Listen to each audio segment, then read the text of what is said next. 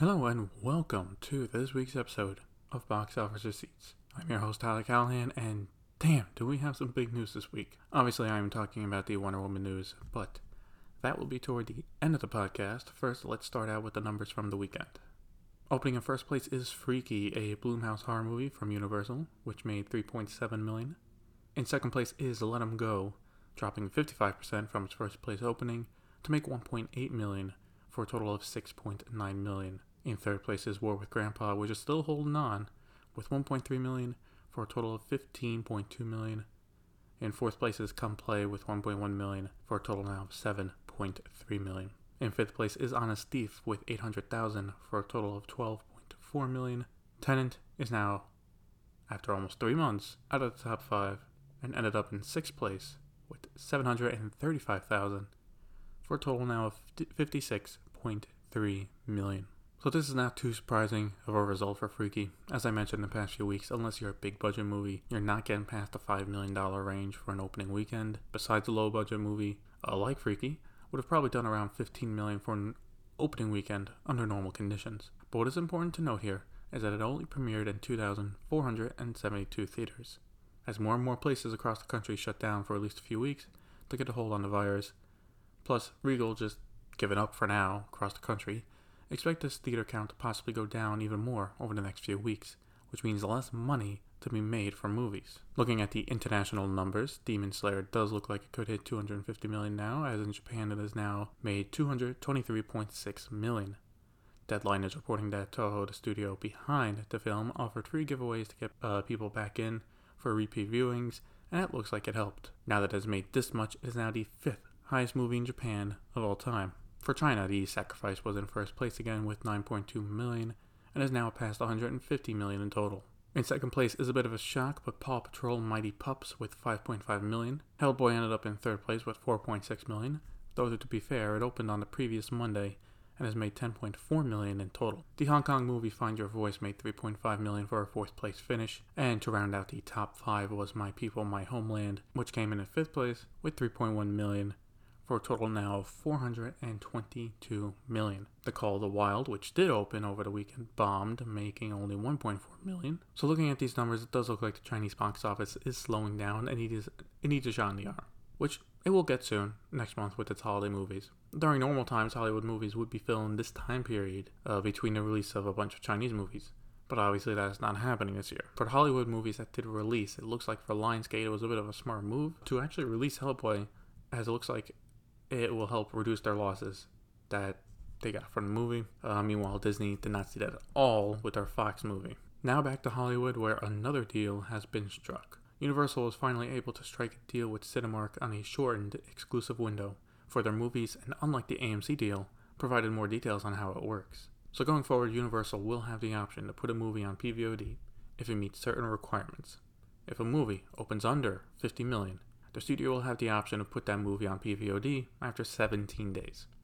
However, if a movie opens above that, they'll have to wait 31 days before being allowed to do so. Also, if they choose to exercise this option, it can still stay in theaters if Cinemark wants it. Just because it goes on PVOD does not mean it gets pulled. Also, like AMC, for any PVOD sale, Cinemark will get a cut of the profit. Now, Deadline sources were able to provide more details about this, saying of the 10% cut, AMC and Cinemark get around 15 to 17% of it. This is smart for Universal because it gives them room within the 10% to add smaller theaters and the one big one left, Regal, without moving out of 10%. While I was not the biggest fan of the AMC deal, I think this deal is a bit better and more fair for both parties. First, let's look at the recovery heading into 2021.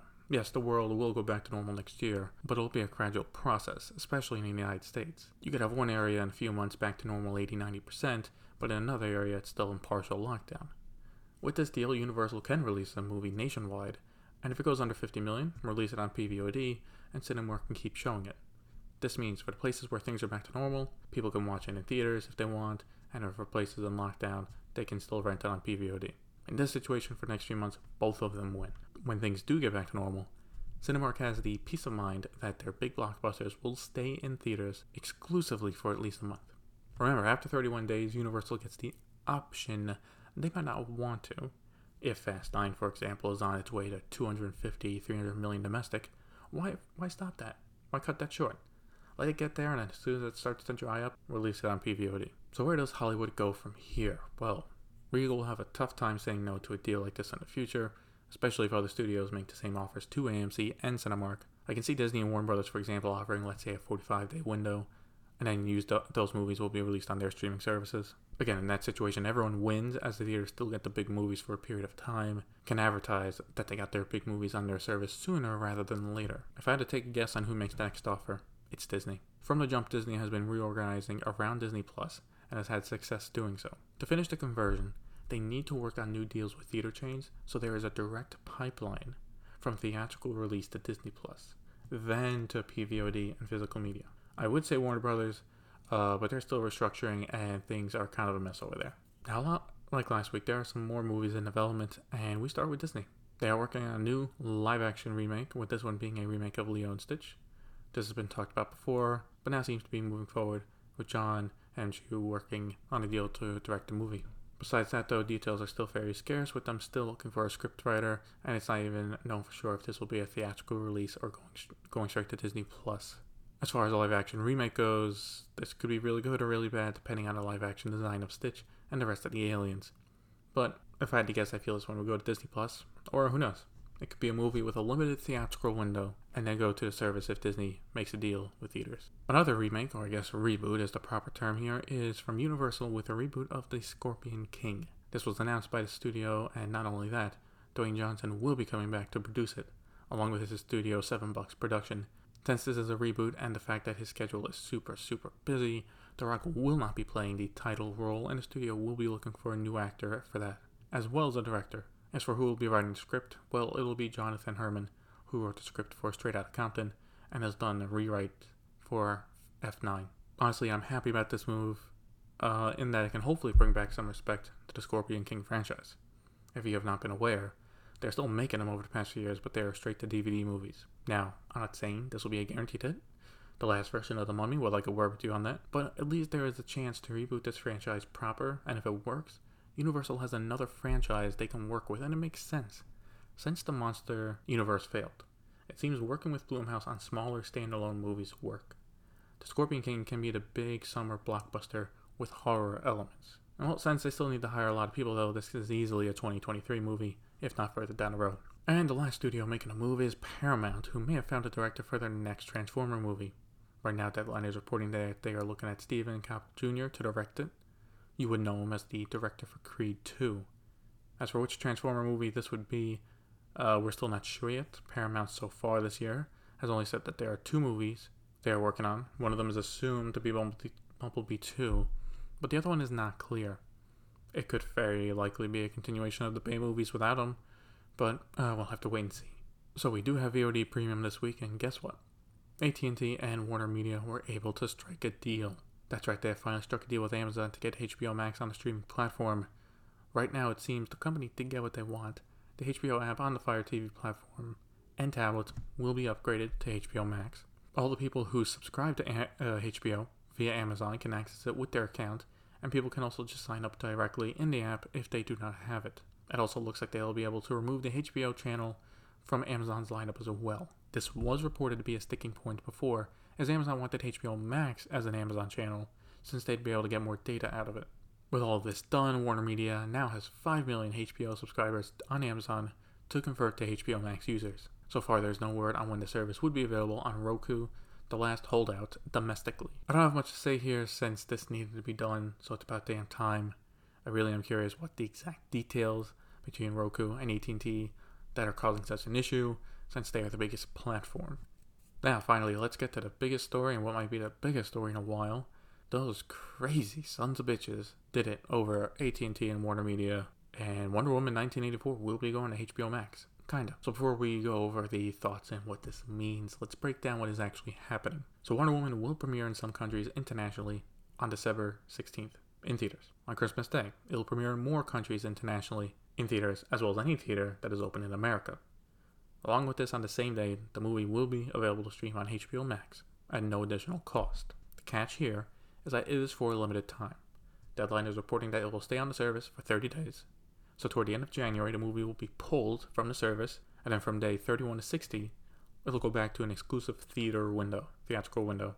and then go to PVOD and continue on a normal movie life cycle. Right now, it is not clear how the studio got theaters to be okay with this and what did they offer to make peace. So far, AMC has come out in support of it, and smaller independent theaters have come out in support of it. It's kind of surprised me, but okay. So with details out of the way, I gotta say I have mixed feelings on this.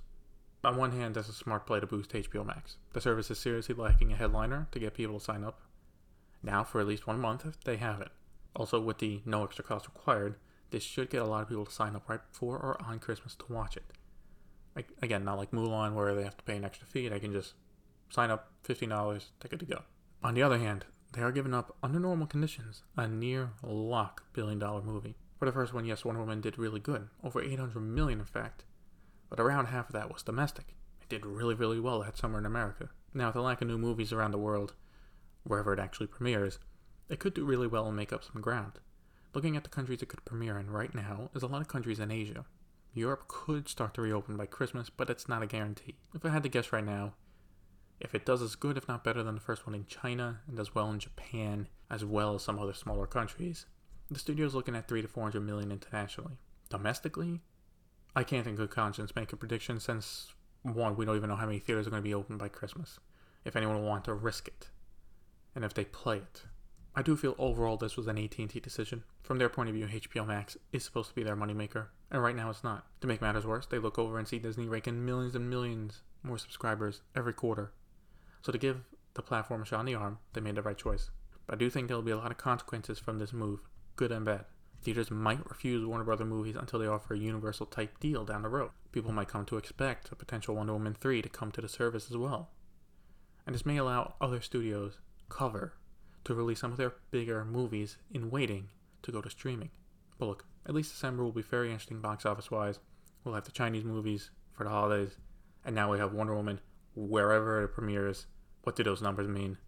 So we'll be looking forward to that, breaking that down. And that'll be it for this week's episode of Box Office Receipts. I think the obvious question for the week is, do you think AT&T and Warner Media made the right move here, or should they have just punted it again next year?